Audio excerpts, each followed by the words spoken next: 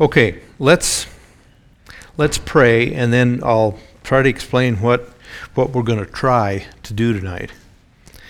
Father in heaven, again, we thank you for bringing us here. Thank you for a place that we can come to and we can learn of your works and history and all your hand in it.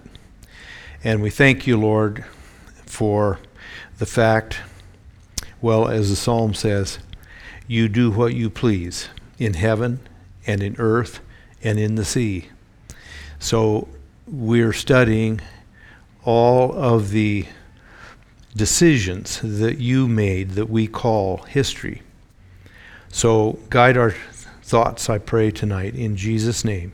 Amen. Now, last week, I think we quit with Pope Gregory. Is that correct? And some of the doctrines that began to take hold during his time. His time was about 590 to 604 that he was the Pope. He is the first time the word Pope is officially used, and that signals a rise in papal power. Okay? Now, to continue to show kind of the arc of papal power brings us to almost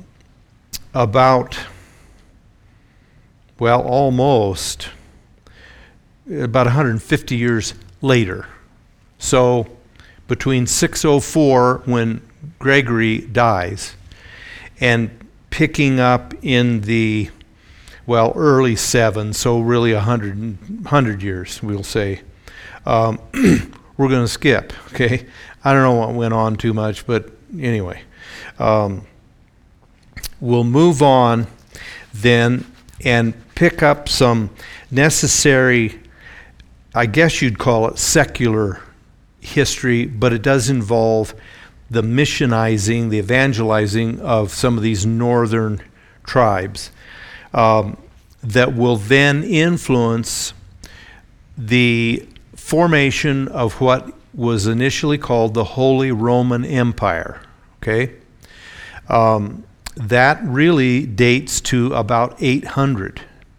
It's not kind of officially done away with until almost 1,000 years. In fact, Napoleon did away with the nominal Holy Roman Emperor in 1804. So it's a long time that this concept of a Christianized reincarnation of the Roman Empire that dominates all of the Middle Ages. Okay? Now, maybe just a couple of things. In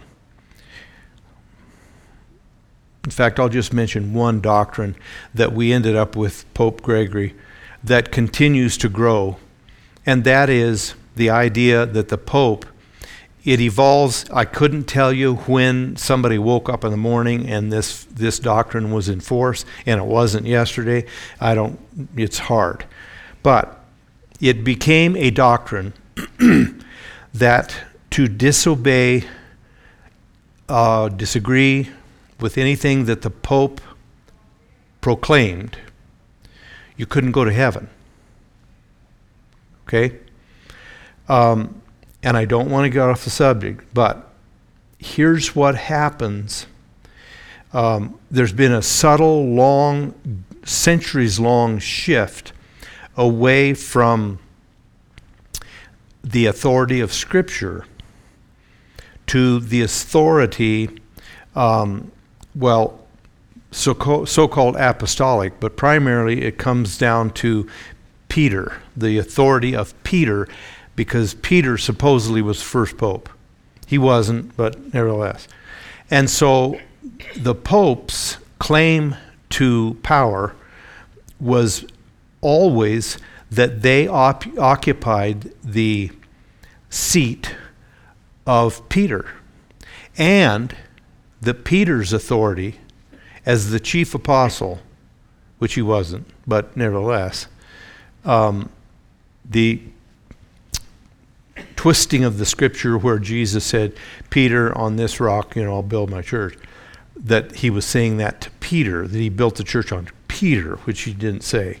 But nevertheless, that authority that Peter supposedly exerted stayed miraculously, and every succeeding pope had the same authority that Peter had. So, you can see how the idea begins to germinate, and it finally comes to a point where it's a stated doctrine that to disagree with Peter, the power of Peter, how could you go to heaven? So that's another part of the power that attached to the office of Pope. And let me say this. That typifies the source of authority to this day as a difference between Protestants, allegedly, because now Protestants are a mess too, but general Protestantism cites as its authority the Scripture. Catholicism is the church, specifically the Pope, the leadership of the church. Okay, that's shifting from God to man, really, so that because the popes and the leadership of the church believed something, and they believed it long enough, that made it doctrinally true. Does that make any sense? So you don't need to go to Scripture. You go to tradition. Now, tradition is extremely important, but it cannot supersede Scripture. But the way doctrines come around to being formalized in Catholicism is we've believed it long enough that we can turn around and say, because we believed it long enough, it's true. Okay? It's kind of like the fable or whatever of the cannon that in the village, the cannon that was fired at noon, saying it was noon, in the clockmaker's shop, and all of his clocks set to noon, and trying to find out what the time really was. The clockmaker said, well, I set my clocks to 12 when I hear the cannon, and the cannon guy says, I fire the cannon when I hear the grandfather clock going off. It's man's standard, and it's worthless. I can't remember. You go to virtually Gregory's time, a little bit later, 700s. If you don't agree with the Pope, you go to hell. You know when that was made a doctrine? I think I'm correct on this, because a doctrine of Mary is involved here too. The infallibility of the Pope when he's speaking ex cathedra, which means from his chair, his throne in the Vatican. 1870. So a doctrine floated around that was cited by people and believed. It isn't finally made an official doctrine for 14, 15, in several different cases, centuries. And then finally, it's because we believed it so long, it must be true, so now we make it official. Okay? All right. Now, shifting here to this map, there's not a thing on here as far as the, this is a map showing about the 700s, okay? So there's not much that we recognize here. except some of the cities, which maybe by different names, but were basically there. So what I want to try to deal with here is the whole rise of a people and a kingdom originally called the Franks. Okay? Now the Franks are the predecessors to France. Okay? But this is one thing that I'm reminded of reading through all this. How many, we're not going to do anything to you, but how many of you here have, say, a significant amount of German in you? Anybody know? Okay, a good number. Okay, you people. Now I want you to know, I am pure English, Irish, Welsh. Okay? Now there's no poisoning of Germanness in there. Okay? But I too late, I discovered my wife's ancestry. And I'm going to let you guess. This is the greatest favor I ever did to her, for her. I'm going to let you guess what her nationality heritage is from her maiden name. Benjesdorf. Okay? There is a town in central Germany today that she traces her ancestry to, and it's called Benjesdorf. This is the name of the town. Okay? So I, deal with it. But it's amazing, good and bad, really. It is amazing the influence of Germans, and not necessarily the German boundaries of today, but the Germanic tribes, every single one virtually, of all of these, the Vandals, the Visigoths, all these people that migrated south and ended up for centuries attacking Rome, and they were always having to protect the northern boundaries of the Roman Empire, were the Germans, or Germanic tribes. Okay, now there were some even northern up Scandinavia, but that whole northern European, German/Scandinavian, were terribly warlike. They were very skilled soldiers, and the Vikings, rape and pillage. That's all they. That's what they did, and burn and whatever. So once again, today's French, to whom the Germans are just, have been for centuries, the worst enemies, are cousins at best, maybe closer than that. But these Germanic tribes were perpetually the threat to the northern boundary of the Roman Empire. They end up, as they begin to move south, Christianity sent missionaries to them. We talked about that before them. The monks and the monasteries and missionary efforts. And they really conquered spiritually the conquerors. As they began to move south, they would encounter, and most of them were, a blanket term for all of them was barbarians. Okay? That term fit, in a sense, because they were way more into tribalism. They had very little organized government. They were led, it was clans. It would be similar to what was encountered in the settling of the United States with the American Indians. and now I'm really off the subject, but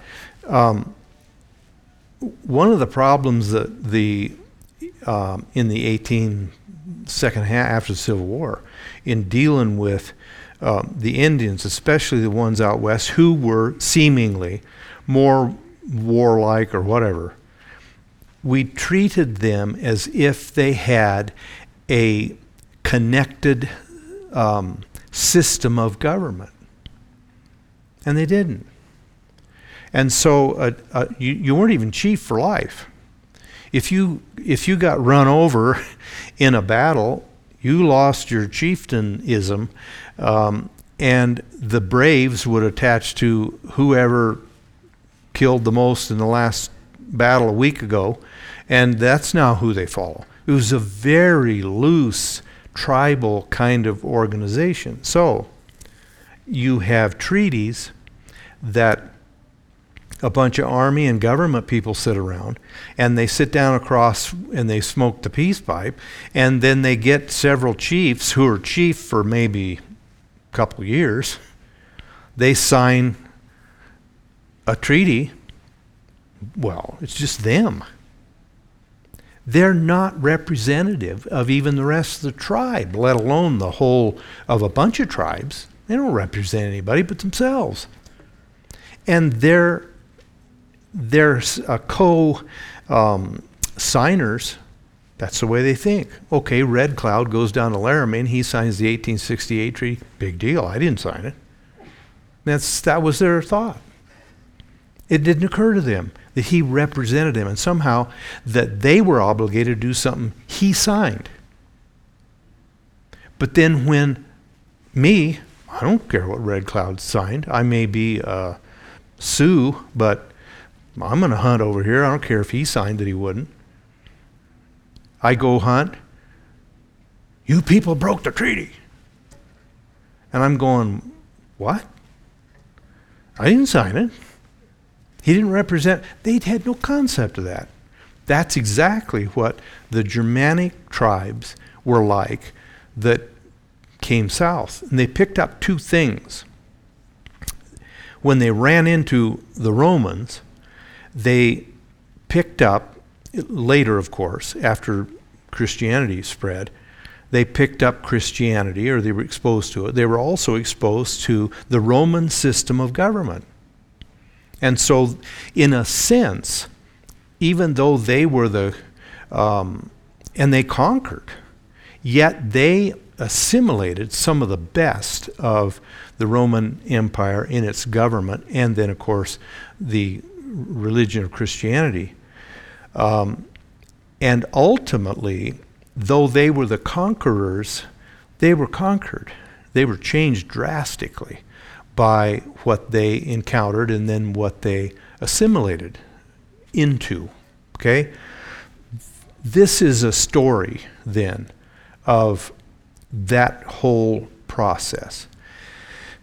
And specifically with the country that turns out to be France, but the Franks were a much larger group and had much larger territory. So, in the first guy that was considered a Frank was a guy, if you're looking for names, by the way, for kids or grandkids, we got some great ones here.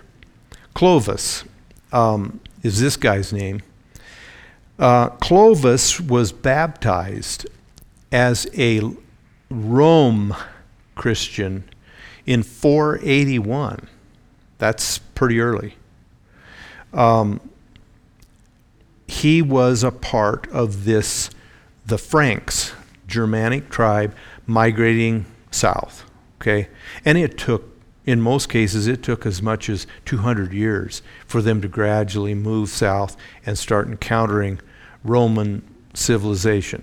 But the first Frank was a guy named Clovis. He was there. He led them. He was a warrior.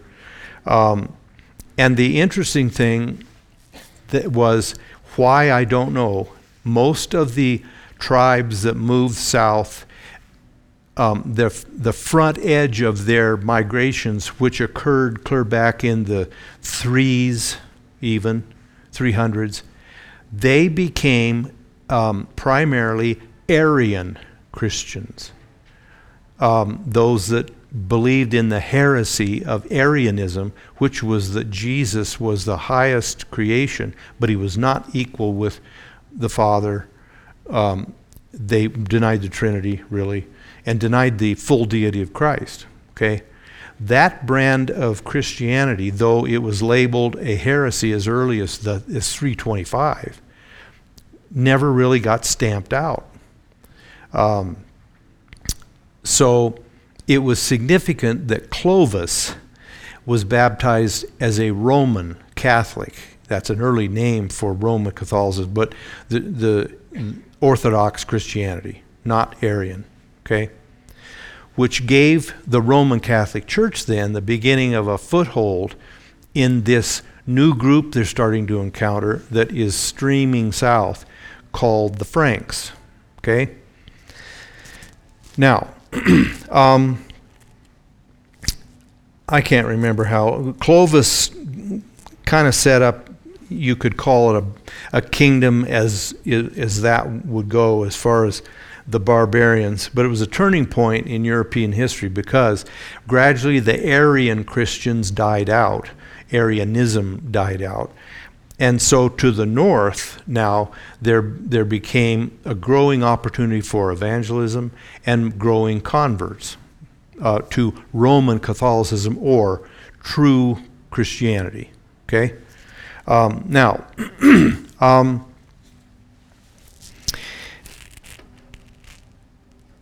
he converted, and then let me read a couple things or mention a couple things here. His conversion was a lot like Constantine. He goes into battle, and he has a Christian wife, and she's working on him to become a Christian. He's just a pagan, worships trees and rocks and stuff. And he gets into a battle, and because his wife's been, working on him, and people have been talking to him, and monks have been talking to him, he decides he'll try Jesus, I guess. And so it turns out that he thinks, he's convinced Jesus helped him win whatever victory it was. And so he, quote, converts, okay? Now, we don't, you can't know the depth of either their understanding or their intentions or anything else. But Clovis decides to get baptized. And then, if I'm not mistaken, I think, clear up, let's see here. Okay, if you were to go in this map I gave you, can you find Paris? Go slightly up and to the right to what I would pronounce it Reims, but I have no idea how the French would. But anyway, R-E-I-M-S, see that? Okay.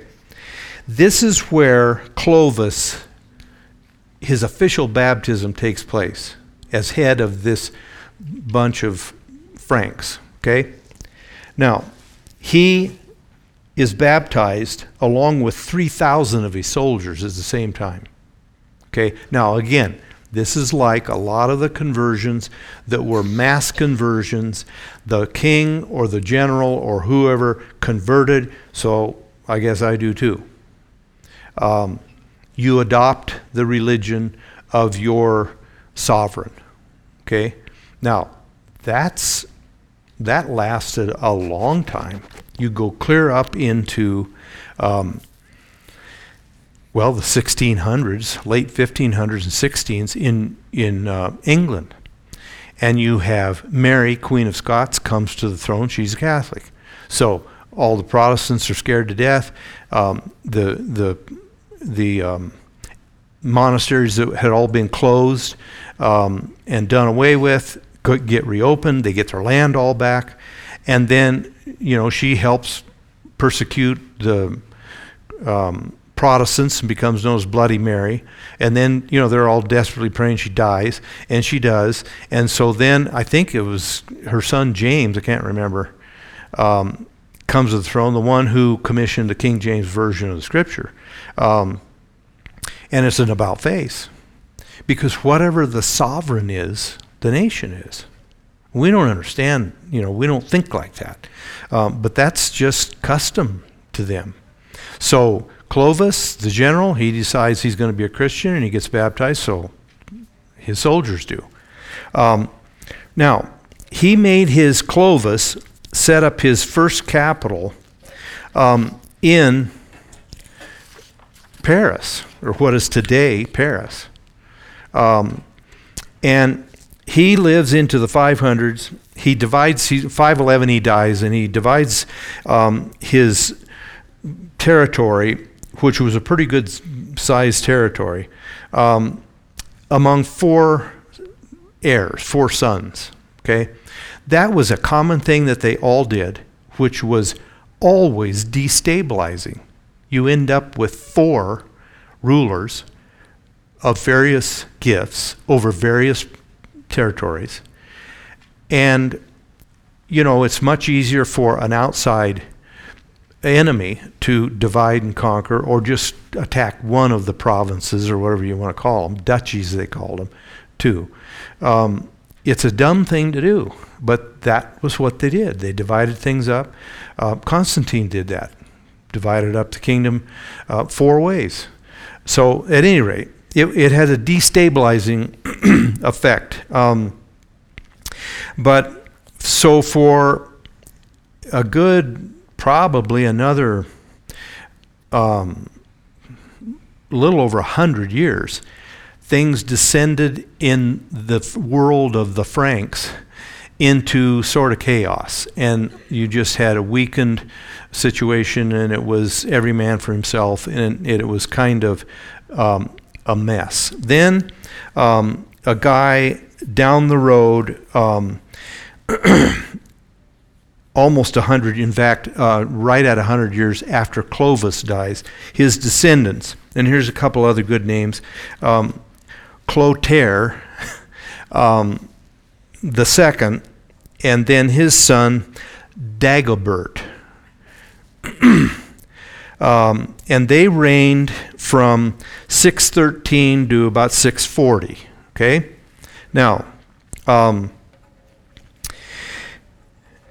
fast forward, I guess you'd say, to the early 700s or the late sixes. In 687, another descendant of this original guy, Clovis, named Pepin II. Okay? He comes to the throne. He gathers things back together. He does a lot of organizing and gets the Frankish kingdom back straightened up. And he dies in 714. Now, this Pepin II had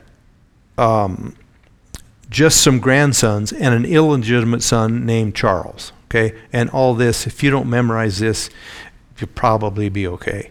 But this illegitimate son Charles ends up, they have a civil war between the grandsons and Charles. He ends up winning outright, and he becomes the sole king, if you want to call it, over this Frankish empire.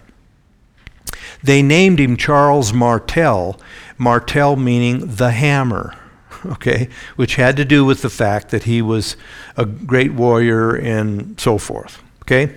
Now, this guy, Charles Martel, his claim to fame, not only that he strengthened the Frankish kingdom, organized it better, captured more territory, but remember, I think it was maybe last week, we talked about the birth of and the explosion of Islam and the Islamic armies. They came up through Palestine, the eastern edge of the Mediterranean, and began to come over the top of the northern shore.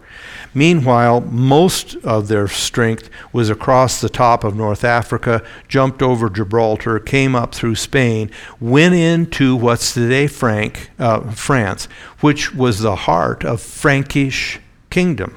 Okay, they got all the way to a place called Tours. I'd pronounce it, I don't know what the French would.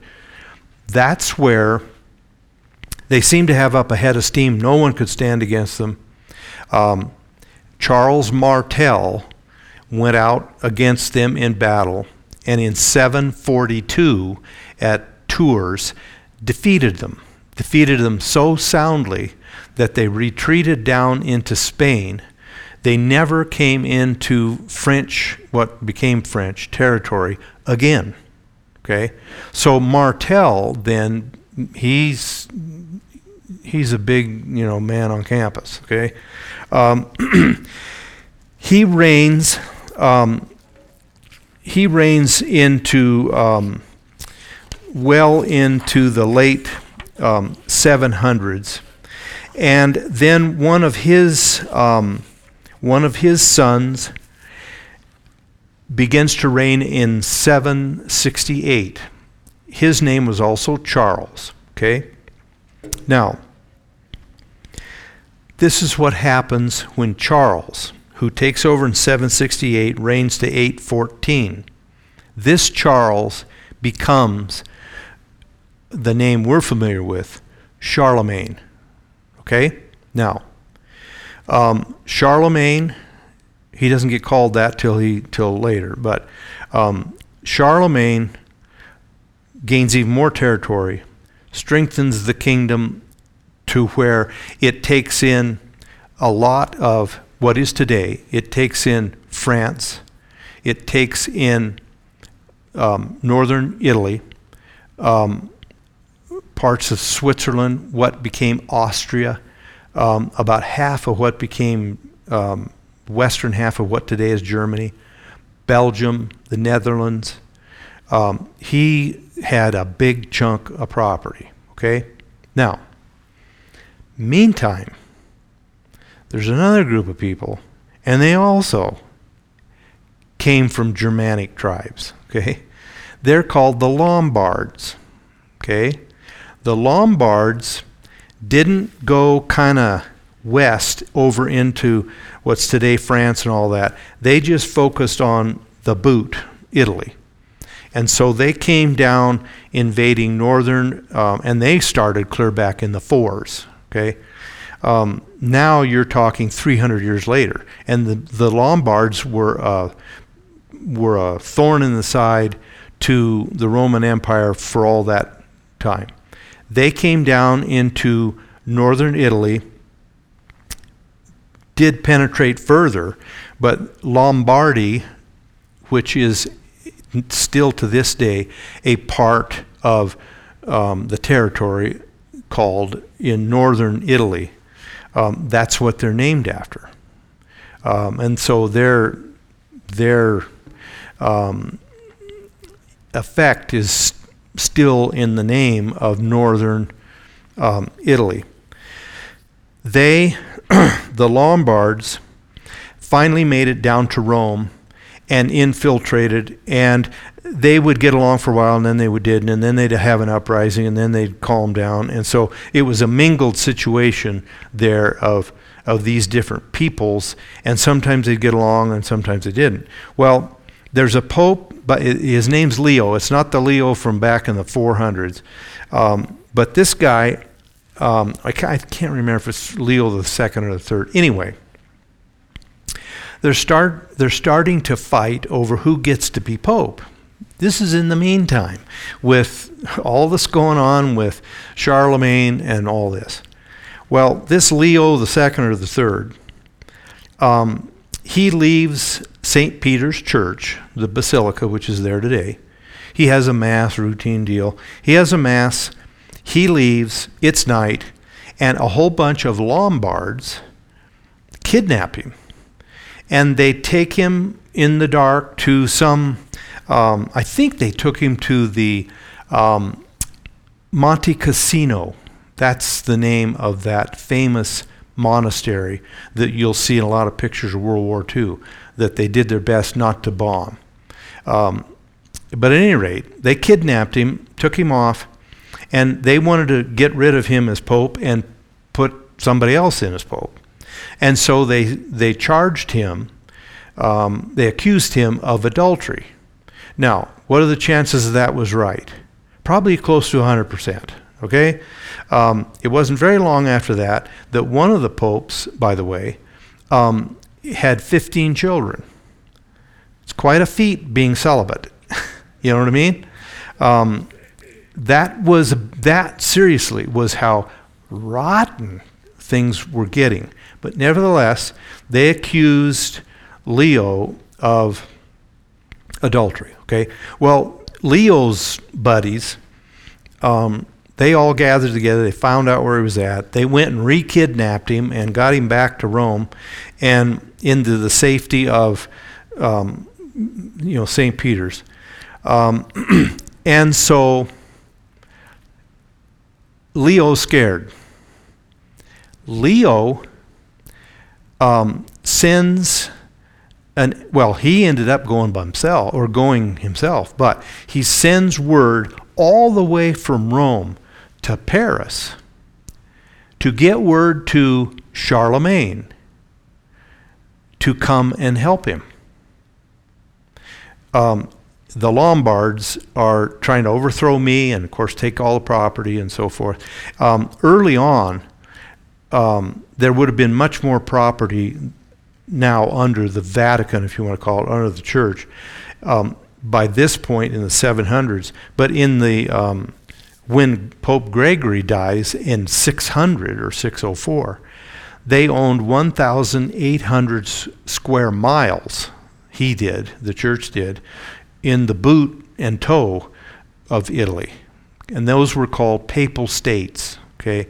They didn't pay taxes. I mean, they were on their own. And so as long as the church was running things, it didn't matter. But when secular governments later took over, the papal states were, I think the papal states were still a part of Italy up into the really late 1800s. And so, anyway, so Leo needs help, and here's a reason why that's a big deal. Here's the first time that the church authority has to appeal to the secular authority to keep him on the throne as Pope. Okay? Well, there's a merging, in a sense, of dependence. They both need each other. And so it's a long ways, obviously. So in 1799 is when Leo sends for help from Charlemagne. Okay? I'm not 799. He can't get there till 800. Okay? So Charlemagne comes because it's winter or whatever. So he waits till spring and summer. And he gets to Rome to help fight the Lombards, push them out, and save Leo's hide. Okay? In thanks, Leo has a huge mass in St. Peter's, and Charlemagne is there. And who knows, because, this many years later, nobody knows for sure. Charlemagne at least seemed to pretend to be just totally surprised, okay? But after the Mass is over, Pope Leo approaches Charlemagne at his seat of honor for the Mass, and, he's got behind him, You want to guess what's in? Guess which hand? He's got a crown, and he puts this crown on Charlemagne and pronounces him Emperor of the Holy Roman Empire. Okay, that was on Christmas Day in 800. That's the beginning of what was called the Holy Roman Empire. It was an attempt to reconstitute the wonderful organization and all that of the Roman Empire, but now Christian. And the technical term became Christendom. Now, we still use that word, but not too much anymore. One thing, Christendom is now become a colonial term. You know, in the whole political correct, it's a colonizing term. It's an oppressive term. And so that's another reason it doesn't get used too much anymore. But we may, I don't know what all we're going to sing. We'll likely sing I Heard the Bells on Christmas Day, their old familiar carols play. You remember that? Okay. In there it says something to the effect of the bells ringing and so forth through all of Christendom. Okay. Well, that's still a remnant of the notion of a spiritual kingdom within an earthly world. Okay, but it goes clear back to the Holy Roman Empire, and the first crowned king was Charlemagne. Now he was made that by the Pope. Okay, which assumes on the part of the Pope that he retained power over secular government. Okay, he's the one that crowned him. Now, this jump 1,000 years ahead. I don't even remember who he was, but the so-called Holy Roman Emperor was going to place, or maybe it was the Pope, I can't remember, place the crown on Napoleon Bonaparte in 1804. Anybody know what Napoleon did? Took the crown out of his hands and put it on his own head.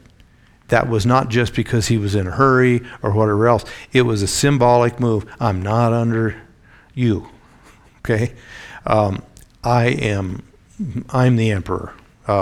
So I crown myself. Okay? It's amazing to me too how heavy the church for a long time, the Roman church as it went through the centuries from 800 on, heavily depending on France as the military arm keeping the Catholic Church in power. Today, after the French Revolution, the Catholic Church, like the Cathedral of Notre Dame and all the Catholic Church, doesn't own one of them. All the cathedrals in France, the Catholic Church does not own one of them. The state owns them. That's a result of the Revolution, which got rid of church. There was the statue to reason. It was the, culmination of the Enlightenment. But so France, of all of Europe, is far and away, wildly far and away, the most anti-Christian and anti-church of any of the European countries. Yet for 1,000 years, they were heavily involved in propping up, the Pope and so forth. Okay, now, I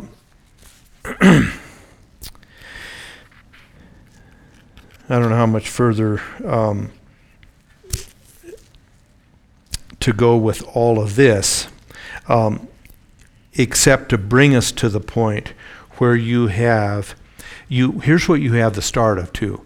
You have the Pope reaching out to the king of what was becoming the dominant power to preserve his bishopric, to keep him as Pope. Who you flee to for help is one day going to end up be your competitor. Okay? So even with Charlemagne, who did seem to be a pretty transparently sincere Catholic. He made sure that when he was later kind of cemented, I guess you'd say, in his position, the Pope made the journey to German, is today in Germany, I think, it's right in the edge, of Aachen. And he'd spent 9 years building a cathedral there. And now my son Stephen, who spent a lot of time in Germany studying and working on his doctorate, has gone to that cathedral and seen the actual, it just looks like a cheap chair. He's taken pictures and showed it to me. The throne, if you want to call it that Charlemagne sat in when he was kind of recrowned in a more official kind of ceremony by whoever was the Pope at that particular time. And he wanted it done in the cathedral that he built. Now, Aachen was a big battleground in World War II.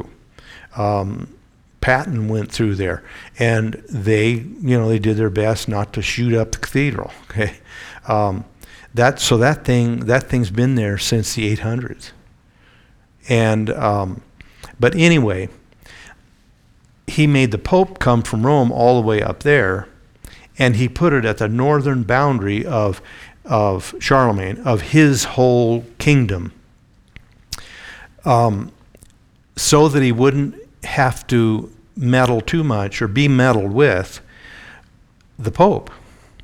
And so already there was some competition beginning there, and that kind of seesawed back and forth for centuries also. Now, let's stop here for a second. This will give you two things. One, to wake yourself up. Number two, any questions so far? Even sort of related to this. Anybody?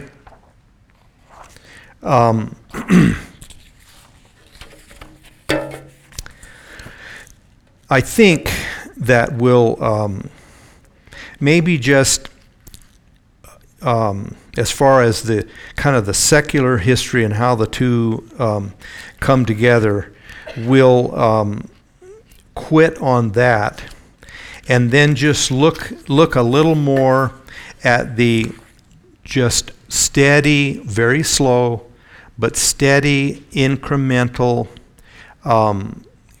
power creep of the papacy. Okay. Not only was this doctrine becoming more and more acceptable that you disagree with the Pope, you can't go to heaven. I just touched on last week something that I'll take a minute here. Of course, the fundamental term that's used towards individuals is called excommunication. That is cutting off access to communion. Now, of course, the doctrine in Catholicism had grown to where the regular taking of communion, if not daily, at least weekly, is what kept you spiritually alive. Without it, you could not live spiritually. And so the ultimate power that the church had over individuals was to deny them communion. And that sent you to hell. Or really got you in line in a hurry. You gave whatever they said you got to give. You did whatever they told you to do, because they literally then, the church, the authority of the church, extended into eternity. Okay? Now, there was hardly anybody, even the converted pagans, there's good and bad, I guess. nearly everybody. You couldn't find anybody unless they were some pagan back in the woods somewhere. You couldn't find anybody that didn't hold to the basic Christian principles. There's a heaven, there's a hell, there's a God, there's judgment, and so forth. Okay? So, universal intimidation was pretty easy. We'll cut you off communion, you're going to hell. Nobody, literally, nobody, we can't even understand this, but nobody stepped forward and said, I don't believe in hell. It just didn't even occur to them. They believed it. Kings believed it. So, that power took on more power when the popes came up with a further kind of graduation of individual excommunication to regional excommunication. That was called an interdiction. And so the way, remember, I am the religion of my sovereign, my king, my whoever he is. Okay? So, if I have anything against that country or that province or whatever the case is, I want to put pressure on them. Well, here's something that happened a lot. All the Catholic churches owned wherever they were at. England, didn't matter where they were at. They gradually became, in almost every case, the largest landholders, other than, say, the king, in any country. Well, they would often, the king, just like Biden, man, there's some tax money I'm not getting. So they would appropriate to themselves some of the lands that the monasteries owned or that the church owned or whatever, and ultimately Rome owned it. And they would confiscate that property, kick the monks out of the monastery, and take the building over, use it for something else, maybe barracks for the army or whatever. But anyway, they would figure out a way that they would take that property and use it and take it away from the church. Well, there was a remedy for that. The Pope would threaten, and in some cases he actually followed through on it, but would threaten an interdiction.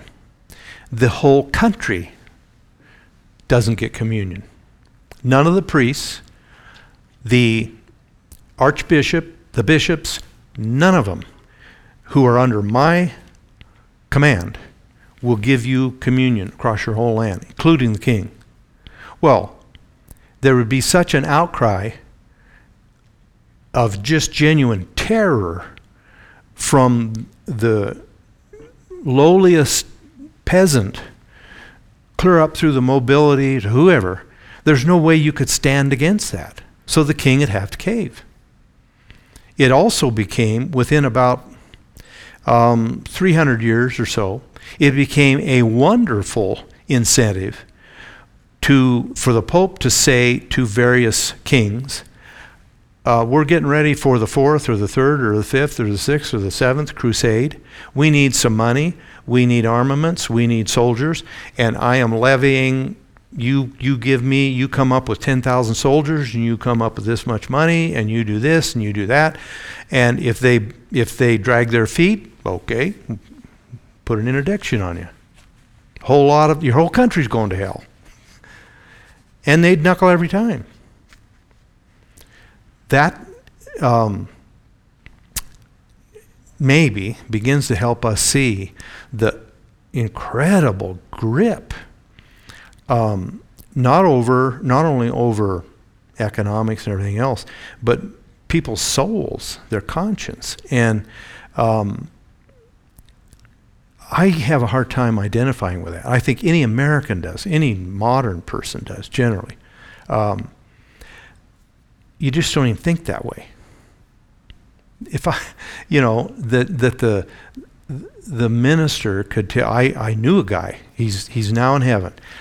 He was my dad's generation or a little bit younger, but I pastored alongside of him. Knew him for a long time. His name was Lee de Saunier, French name, and his family is even he was born in Canada in Quebec.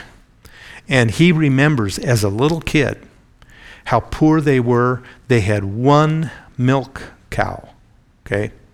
He remembers, he says, the day when the Catholic priest came out to their farm and demanded that cow from them because they hadn't paid, whatever, and watched him lead it away. And he told me, he says, I hated God, and I hated the church as a little kid.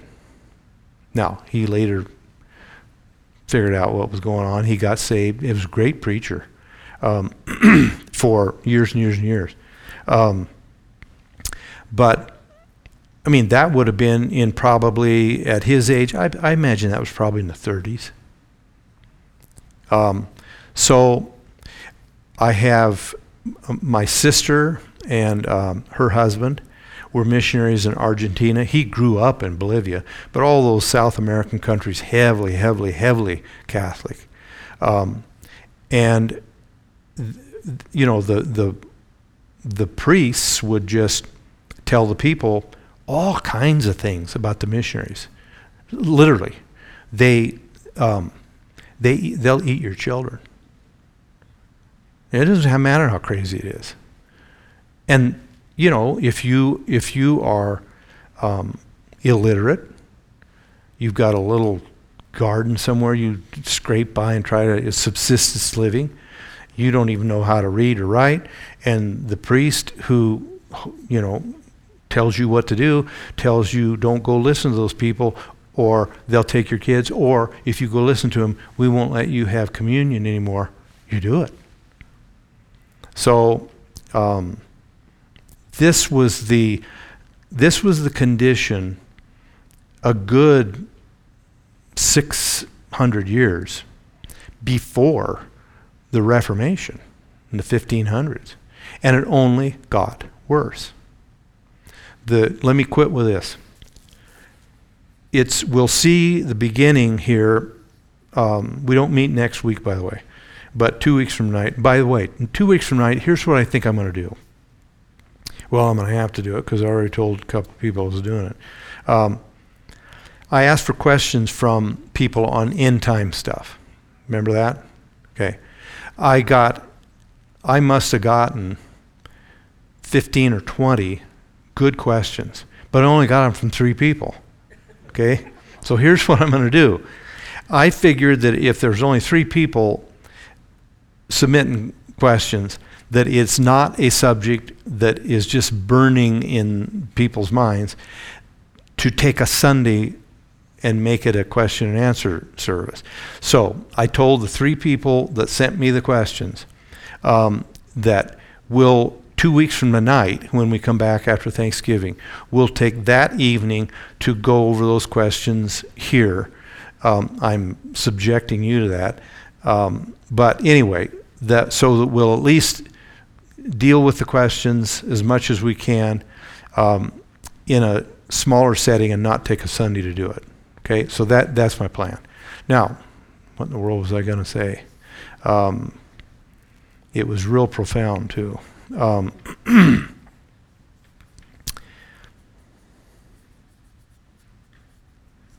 Well, whatever it was, I can't remember it. So, I told somebody today I might have to start taking Prevagen. Is it Prevagen that old people take so that they know where they're at? Anyway, so it'll be then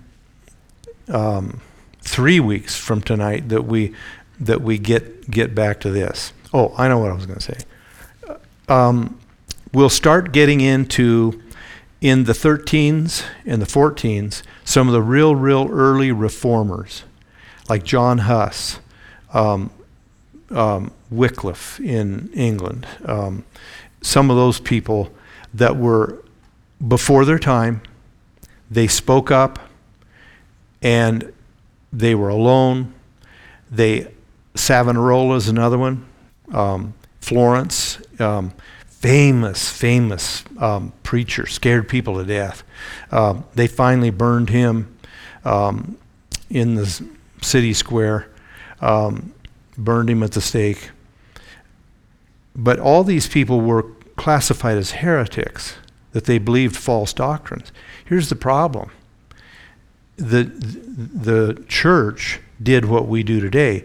They just changed the meaning of the word heretic and heresy.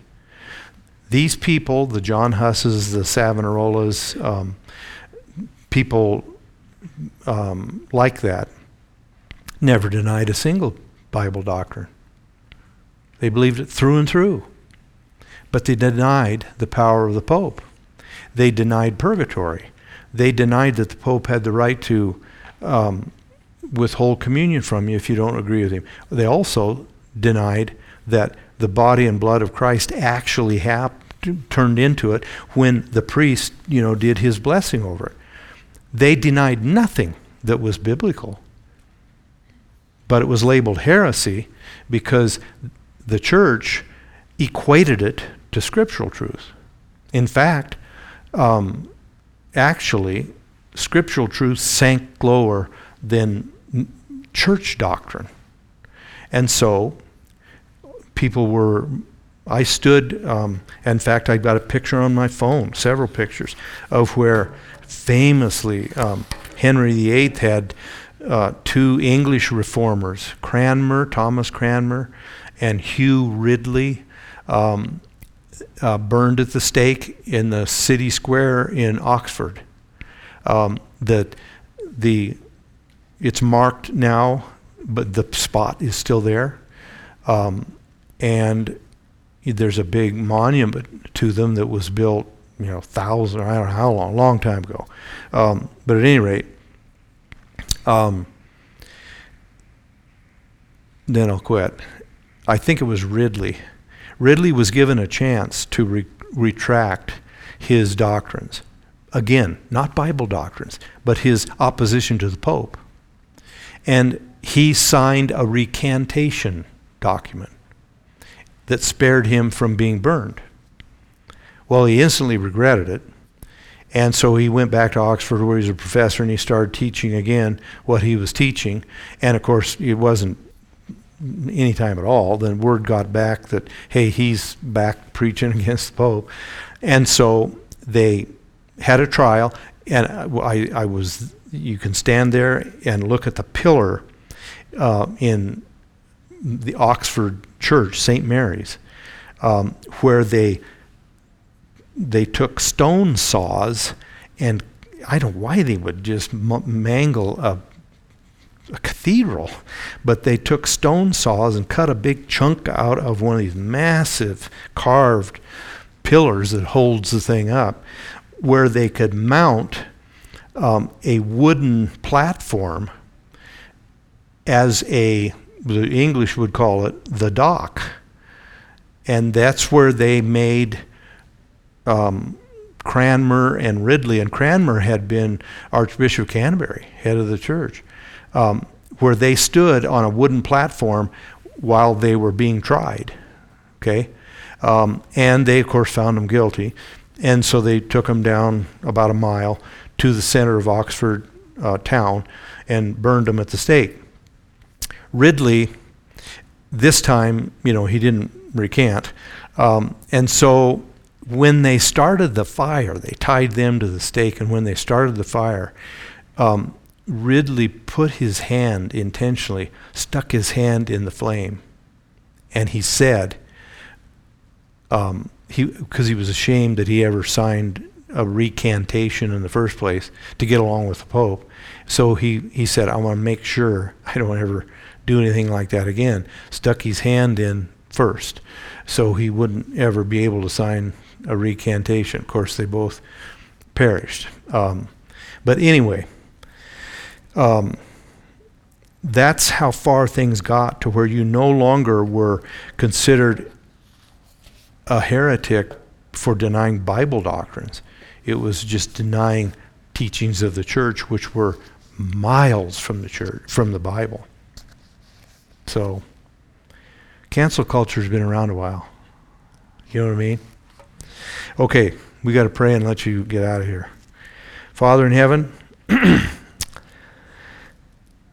I do thank you, Lord, for I guess we thank you for the ease, the freedom, the safety, by and large, that we still enjoy to serve you. We don't have to face yet what our fathers and mothers in Christ faced sometimes through their whole lifetime. So instruct us, I pray, with what kind of people went before us and paved the way and wrote the doctrines and hammered out on in their minds the great doctrines of Scripture that we hold to today. We thank you, Lord, for the heritage that we have. In Jesus' name we pray. Amen.